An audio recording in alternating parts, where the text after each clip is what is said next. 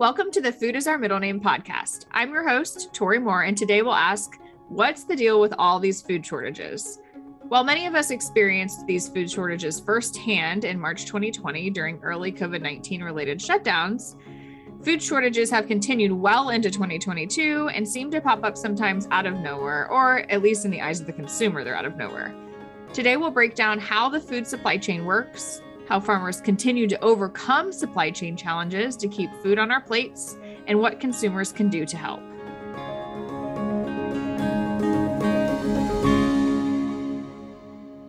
Today, we have UFIFAS experts Bob Hochmuth and Dr. Krista Court. Welcome, Bob and Krista. I'm so excited to learn from you today. Thanks for the opportunity. Thanks for having us, Tori. Thanks. So before we get into our interview on the podcast, we have a little game that we play to kick off each episode.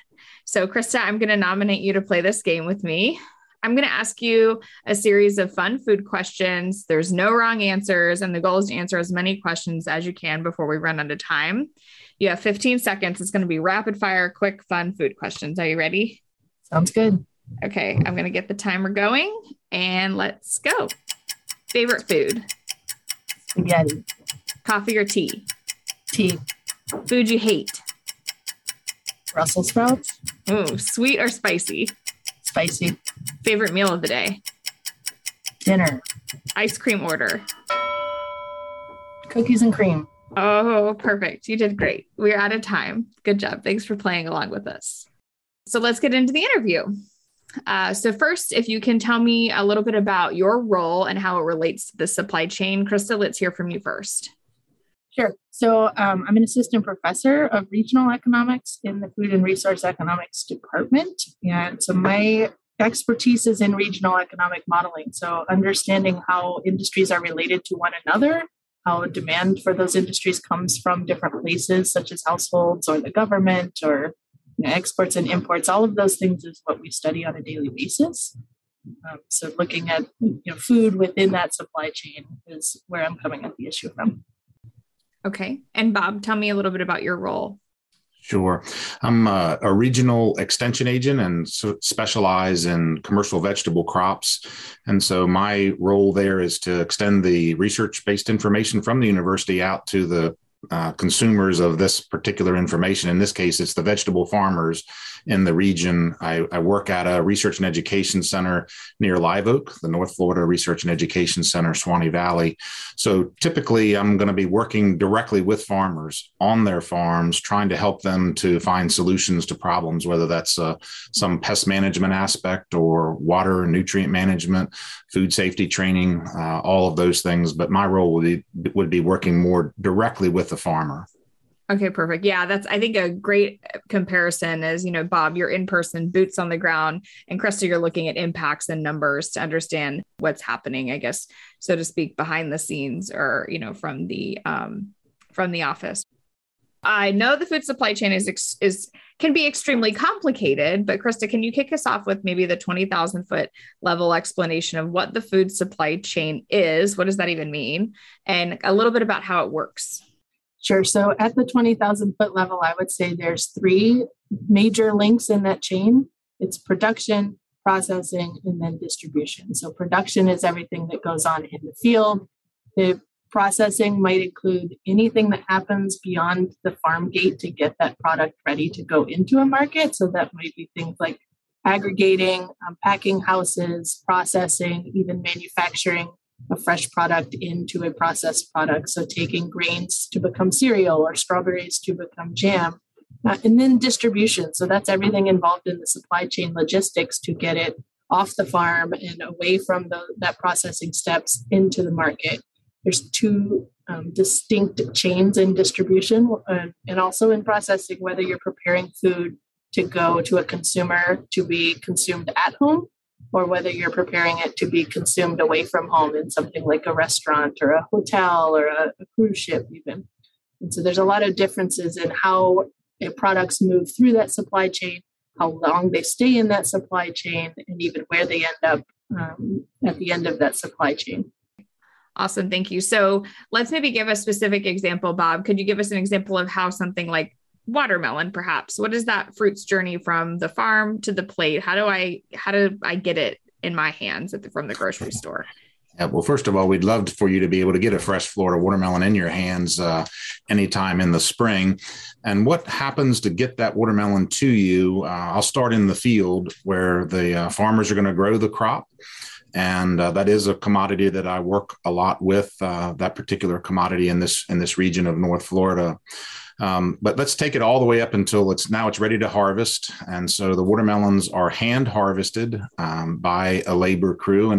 And this is one of the first struggles, is making sure that we can find sufficient trained labor to do some of these very specific tasks.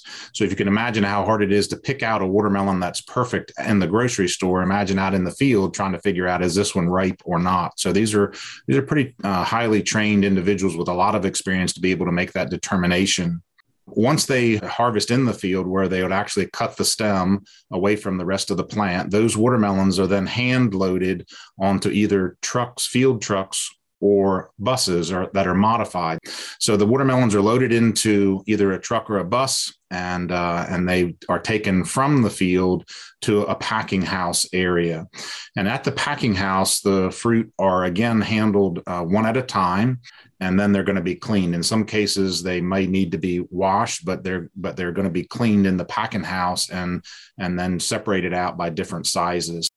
Both in the field and in the packing house, the farmers today have pretty stringent food safety protocol that need to be followed. And so they keep records of all of those steps along the way, a very complex and very intensive part of the farms today that we didn't have when I was growing up on the farm. But that's a very important piece of the puzzle today. The fruit after they're sized, are then packed in a cardboard bin that is typically on top of a wooden pallet. And that's exactly what you see at the grocery store, right? Yes. Is that the same bin? Yeah. Okay. Yeah. Yeah. Now we've got the bin just like it's going to be when it gets to the grocery store. But one of the interesting things that happened was, and this would be part of the supply chain issue, we had a hard time finding cardboard bins, and we had almost an impossible time finding wooden pallets last year. In particular, the last 2 years, it's been that's been one of those areas in the supply chain that the farmers had a hard time finding a sufficient amount of both of those products. So the pallets then are loaded onto a semi truck that is typically going to be refrigerated, and then that semi truck is going to head out. And a lot of the watermelons that are grown in Florida are shipped to destinations up in the Northeast. So it might go to Baltimore, Boston, New York, something along those lines. Once it reaches the destination typically is going to be a regional distribution center for one of the chain stores. So they're not delivering directly to the store; they're delivering to another piece of the market chain that has these regional distribution centers. And then from there, it would find the final destination to the grocery store, where you're going to be able to see the product on the floor, and you're going to be able to wonder which one it is that I got to pick here. And I think this is the one. Right. And so thinking about, it's obviously a perishable product. It's not something that's canned. So how long would it be from being, cut off the vine to getting to a grocery store? How long is that process typically? We're going to get that watermelon in most cases from the time it's harvested in the morning until it's loaded on the semi-tractor trailer at the farm within the same day, or within 24 hours. So it's a very fast process to get it from the farm to the semi truck. And then depending on how far that truck is going to go and any other troubles that are along the way. If you're going to buy a fresh watermelon in the Northeast, the chances are it came out of Florida. You're looking at 3, 4, maybe 5 days at the most. Wow. So when we think about that, and we think about all the different working parts of how, this supply chain can be really sensitive, because that is a really quick turnaround time. So it's not like, oh, I've got a couple months to find some more pallets. Like you said, it's quick. You have days to get this crop from the farm to its final destination. Yes. And I think that's one of the unique things about Florida, is that our ag industry for fresh fruits and vegetables is just that. It's fresh fruits and vegetables. There's not a lot of processing here in Florida, which I think created some of the challenge that we've had over the past 2 years. We don't have processing facilities to speak of here. So Makes it even more crucial to Florida because we're basically driven on a fresh product, whether it's lettuce or cantaloupes or watermelons or cucumbers or squash, sweet corn, whatever it is. The citrus industry, we do have some processing there with juicing, but I think the point is it's a little more complicated for us because we depend so much on fresh product. Tori, I would just add there are several things that Bob just walked through that have to happen in order to get that watermelon to the store, right? You have to have input goods and services this entire time, in addition to the labor that's able to do it, and then in addition to having it all happen at just the right time to make sure that it's there within 3 to 6 days. So there's a lot that could go wrong in that process, whether it's a pandemic or anything else. Pallets aren't available. The cardboard isn't available. A worker is out sick. Maybe there's a change in regulations on how far or how long a truck driver can drive to get it up to the Northeast from Florida. All of those things factor in when you see how fast it gets there. That was actually my next question is, so now that we understand the supply chain and specifically maybe some struggles with watermelon, is how do these shortages happen otherwise? If it's maybe not directly related to COVID, sometimes what else causes these shortages, Krista?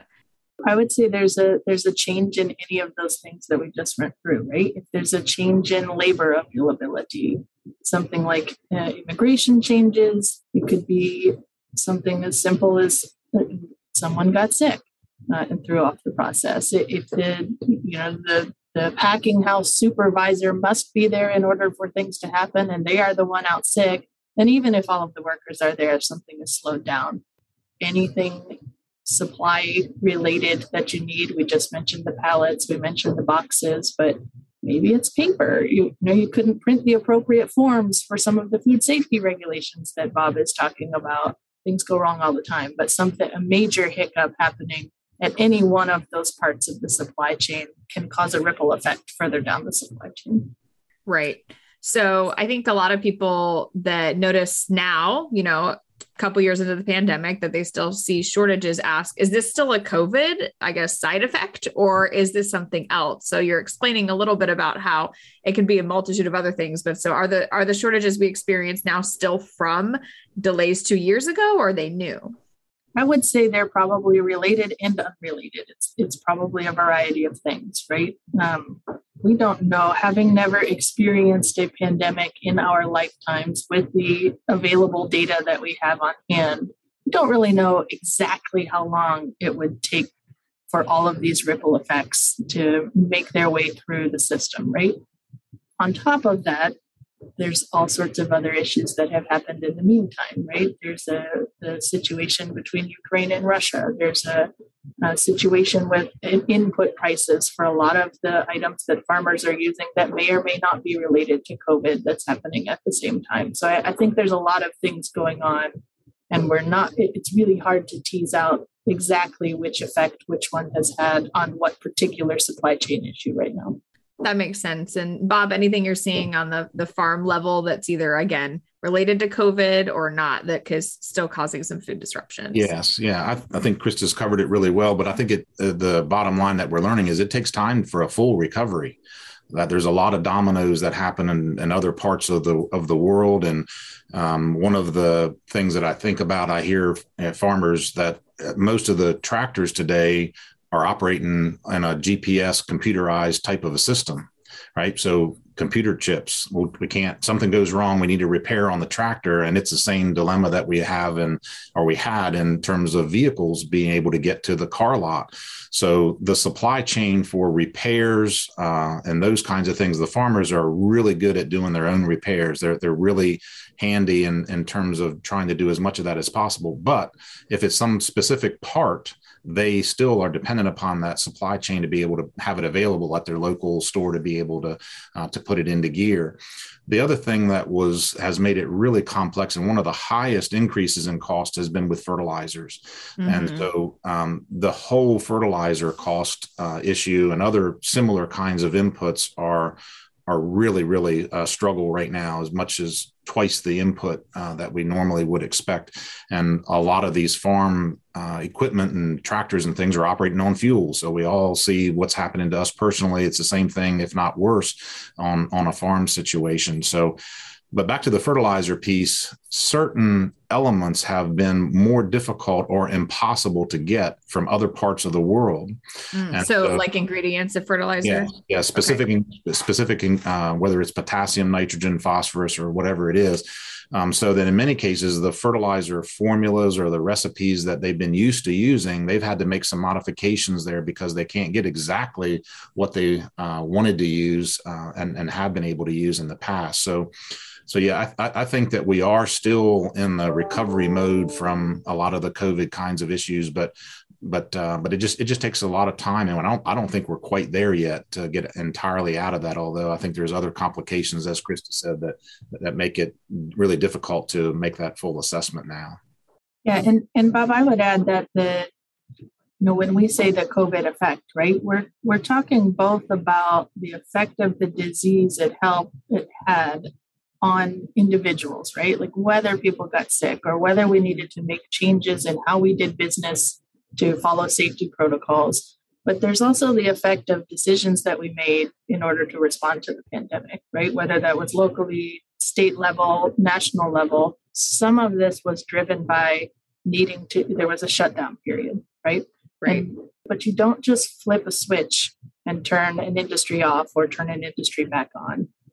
So as much trouble as we had in the initial stages of the pandemic related to, something like the demand has disappeared for particular crops that were in peak harvest season in Florida because the cruise ships were not sailing, the theme parks were shut down, the restaurants were largely takeout only, and people were eating more at home. It goes the same way when you try to open it all back up, right? Like not everybody is ready to supply things in high demand when there was low demand for a several month period.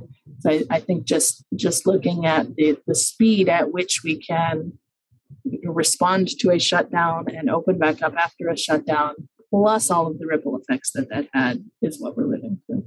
Right. And like we said, again, I know I'm driving this point home pretty hard here, but that turnaround time is really quick. Again, you can't just say, oh, well, we'll wait a couple weeks and see what happens. We'll wait through the shutdown and then we can pick this crop and get it to the grocery store. Right. It doesn't work that way. When it's ready.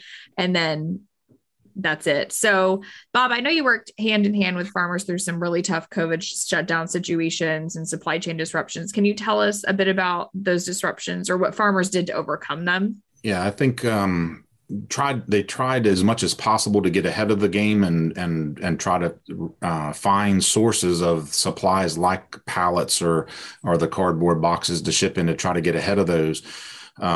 But it was really difficult for us here in the initial stages in Florida because of the perishability aspects of things. And if I go back to the watermelon example, we are geared up in the watermelon industry to ship large amounts of product out of the state. So if you take our industry, watermelons grown in Florida, so let's say 25,000 acres. And that means that for every acre, there's at least one semi tractor trailer load going somewhere. So I think communicating with each other was, I believe, one of their survival mechanisms to work with each other to try to find out, hey, I found this particular trucking company would be able to have some trucks coming in. So I think that the industry pulled more closely together to communicate with each other to be able to find the answers to the solutions because everybody needed the same thing. And so I think that the farmers, even though they're selling the same product, they're not really, I don't think they look at each other as adversaries. They look at each other as a member of a real strong connection here in the case of watermelon. So they wanted to help each other.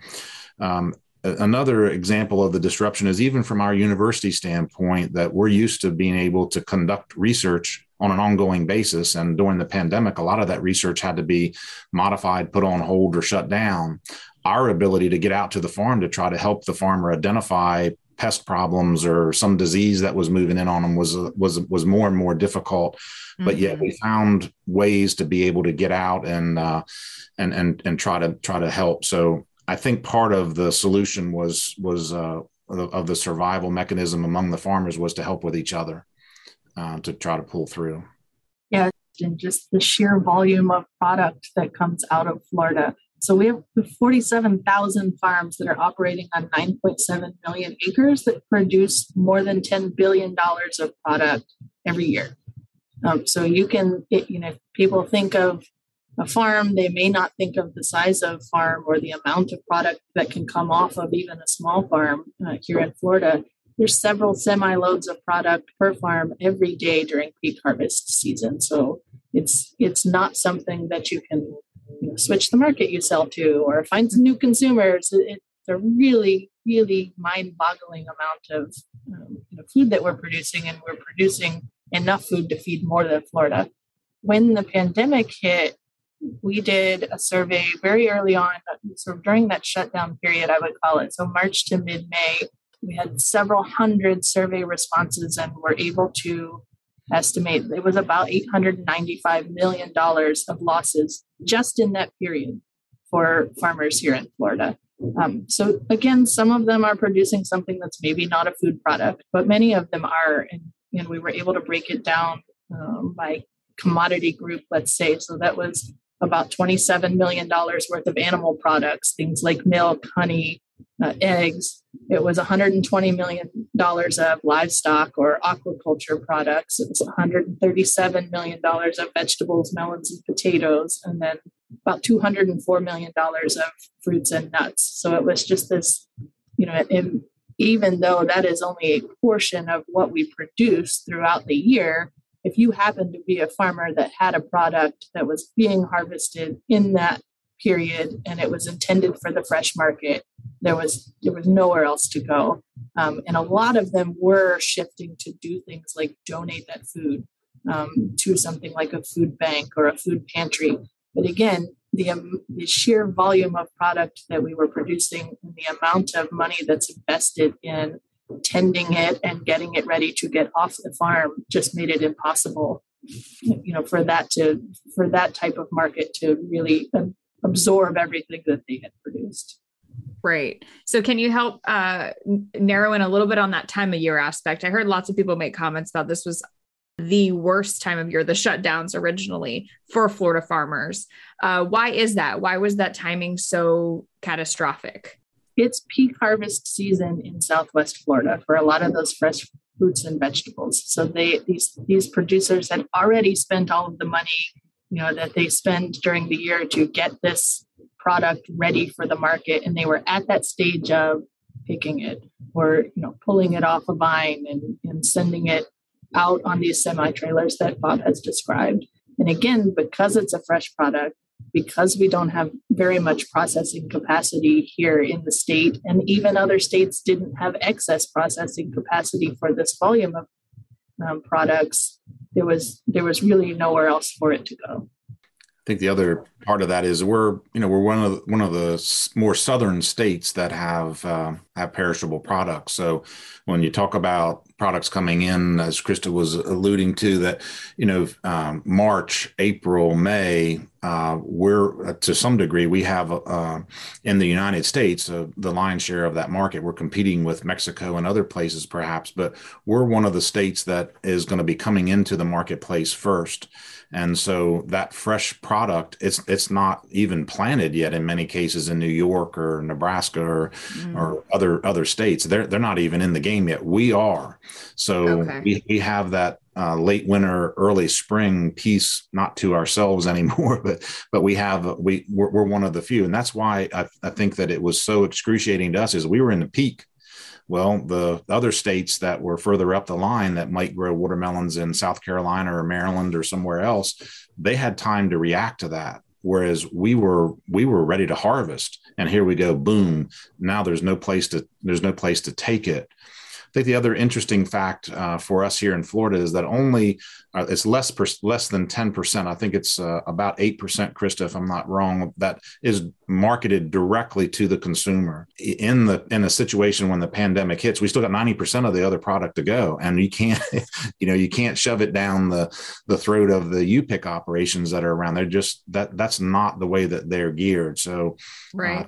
I think if anything, it's this volume of product that we have to move, and it's not set up to do much else with. It's a fresh product. We can't get it processed, and that was the timing was really critical for March and April. When we got into the harvest in the northern part of the state that year, we were in better shape than they were down in the southern part. We had 2 months to get this figured out and reacted to, and so we thought that this was going to be a total disaster for North Florida watermelon farmers. But in the end, it was actually a very good year because people perceived that the value of a fresh watermelon in New York or Baltimore was really high value. So we were able to ship that. And part of it is also that's a product that's mostly sold to the grocery stores, not to institutional markets. And so that was one of the other positives, is that we could move it to a place where the grocery stores were able to move it, and not, the cruise ships and other institutional schools and things like that. They were shut down. Well, Fortunately for that product, we had other alternatives, and people perceived that as a high value. So when we're talking about how hard, specifically parts of Florida, but South Florida were hit, we heard a lot about or saw imagery of entire fields of crops going bad. So I know sometimes farmers got some feedback like, why are they just letting it go bad in the field? I mean, it as far as you could see, it would just be maybe a crop rotting. So why was that happening? Can you explain a little bit about that? Krista, you can start off. Well, I answered those questions a lot very early in the pandemic, because they were often showing those pictures while they were interviewing us about the numbers, what was going on in Florida. And a lot of it is just how labor intensive and input intensive farming is, from the moment that you plant that seed or an animal is born to the moment that it leaves the farm gate. There's costs, right? And so if something is at harvest or just about to be harvested, there's a cost every day to the farmer of making sure it's available there to get onto the truck and to get off of the farm. If that market for where it was destined for after it leaves the farm has been shut down, and it's not opening up in the time period that you need it to open up, and if we're typically talking days to get the product off the farm and into the grocery store, and you're shut down for at least a month, there was nowhere for most of that product to go. So asking a farmer to keep spending money every single day in order to get it onto a truck when it had no destination, you couldn't do it, right? That doesn't make any sense. You can't ask that of somebody, and it doesn't make any sense. But again, it's something that people didn't know. And they didn't know about the volume of product that we produce in Florida. They didn't know about how costly it is to produce some of these products. And they didn't think about the fact that 90% or more of these products go into that food away from home market. The ones that are produced here in Florida, at least several of them are 80-90% of that particular product goes into the food away from home category. And those were mostly shut down. Right. So we did see some farmers pivot and do boxed vegetables and things like that. Did that really move the needle for them on helping with some of those losses? Yeah, I think it varies from farm to farm, but in some cases it did move the needle a little bit. And I think that was where the innovation came about within that farm, and the rallying of the community to suddenly figure out how we going to put all this together. How can I help the farmer down the road, and to be able to get this product boxed and packaged and have the cars in a line come through and pick up a box of squash and cucumbers or whatever it might be. So absolutely, in some cases that did help move the needle on some of those larger operations. But if you take a larger acreage farm, you're talking about needing to move hundreds of thousands of ears of corn or cucumbers or whatever it is. And so there is a piece where we can move some, but we're not going to be able to move everything that would have normally been in the normal food chain. We're just not going to be able to do that. But those farms that were set up to do direct sales, whether it's a U-pick operation or were already doing on-farm sales, those farms typically did really well during that period, because it was a way for people to get out, get fresh fruits and vegetables from their community and maybe never have to leave the car in the case of some of those setups. Or they could go out and do you pick blueberries up here in this area by the time that our season was coming in June and July. Well, by that time they figured out the hand washing thing, they figured out the spacing, they figured out how to take care of packaging so that there wasn't a lot of connection. They were removing a lot of those food safety and other pandemic kinds of risks, and people were ready to get out. Right. And so if you could provide them a safe environment to take the kids or to whatever it is, in many cases, that was a real blessing in the community that there was a place where people could go. So I think, again, it's another example of the diversity of our agricultural enterprises here in Florida.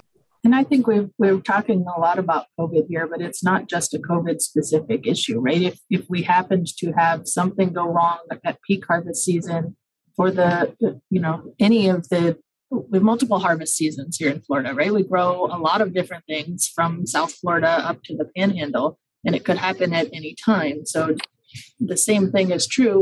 We're really providing products all along the East Coast. We're providing those fresh fruits and vegetable products, and to ask someone to pivot to selling only to Floridians or only in their community, or it's a lot of product to have to move.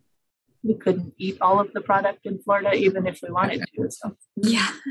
Well, like you said, Bob, you're talking about semi trucks worth of watermelons. I don't know how many, watermelons can fit in a semi truck, but I know that even if you had 2-hour waits to pick up a watermelon from your local grower, we're not going to hit that number. I mean, it's just not realistic. No, and I think to answer that question, because you are curious about how many watermelons, there's about 40,000 pounds of watermelons on a semi tractor trailer, and depending on the size, you might have 2,500 plus or minus fruit on that one semi truck. So there's a lot to move, and with the number of acres, if you take that times 25 or 30,000 acres, over a period of time, it's a lot of product to move. I think the other area that was also involved with this would have been the food banks. So there definitely was a pivot to move more products into food banks, but it's the same thing. The food banks themselves are not nearly as big as a regional distribution center for some of the major chains. So there's only so many semi trucks of anything that a local food bank is really geared to do. And in some cases, these products, because they're perishable, they need to be refrigerated. So it's not just, hey, I got a big warehouse here, bring it on and let's deal with it. In many cases, it's because it's highly perishable. It's got to be, the post-harvest handling is really, really critical. We like to come up with these comparisons that really make people be able to understand the volume a little bit better. So the last year, this would have been the period right around COVID for the 2019-2020 harvest season. So the total citrus production in Florida, so that's including oranges and grapefruit and a small amount of specialty citrus, would actually fill up 10 of these ultra large container vessels. So we're used to seeing these giant ships that have multiple cargo containers on them, and we heard about the ones stuck in the Suez Canal, and we're seeing them all over. So every single year, just with citrus products, we can fill 10 of those ultra large, the biggest size container vessels that each fit about 15,000 of these 20-foot cargo containers. Wow. So that's every single year. 90% of that roughly goes into orange juice or citrus juice, orange juice and grapefruit juice. And we produce about 701 million gallons of juice. And so our comparison for that last year was that volume of juice could, if we could fuel airplanes with orange juice, but if we could, it would fill up the fuel tanks of more than 100,000 Boeing 737s every year. That's a lot of orange juice. So I know that you do not have a crystal ball, Krista, and you've alluded to this a little bit, but could we expect these shortages to happen again? I mean, they're still happening here and there. How long can we expect this to happen? And it's kind of two questions in one, but. Well, we should not worry only about the next pandemic.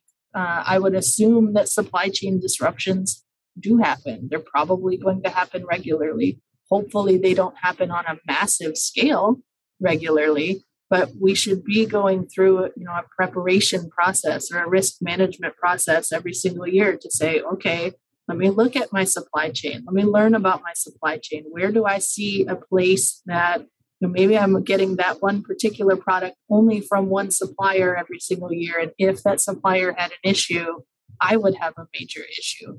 And just being able to assess, what would happen if the next supply chain disruption comes along, and am I prepared for it? So I think that should be part of everybody's risk management strategy. We analyze multiplier effects all the time. And one of the things that I remind people of is that we do a pretty good job of having an estimate of a direct effect. So that $895 million of impact from COVID just in that March to May period that I talked about the first time, we're relatively confident in that number. But anytime that we talk about multiplier effects, which is really looking at, how does that first change affect the rest of the economy through things like purchases of input goods and services, through changes in household expenditures because maybe you lost a job, maybe your hours got cut back at a job, you're going to change how you spend your money in the local community.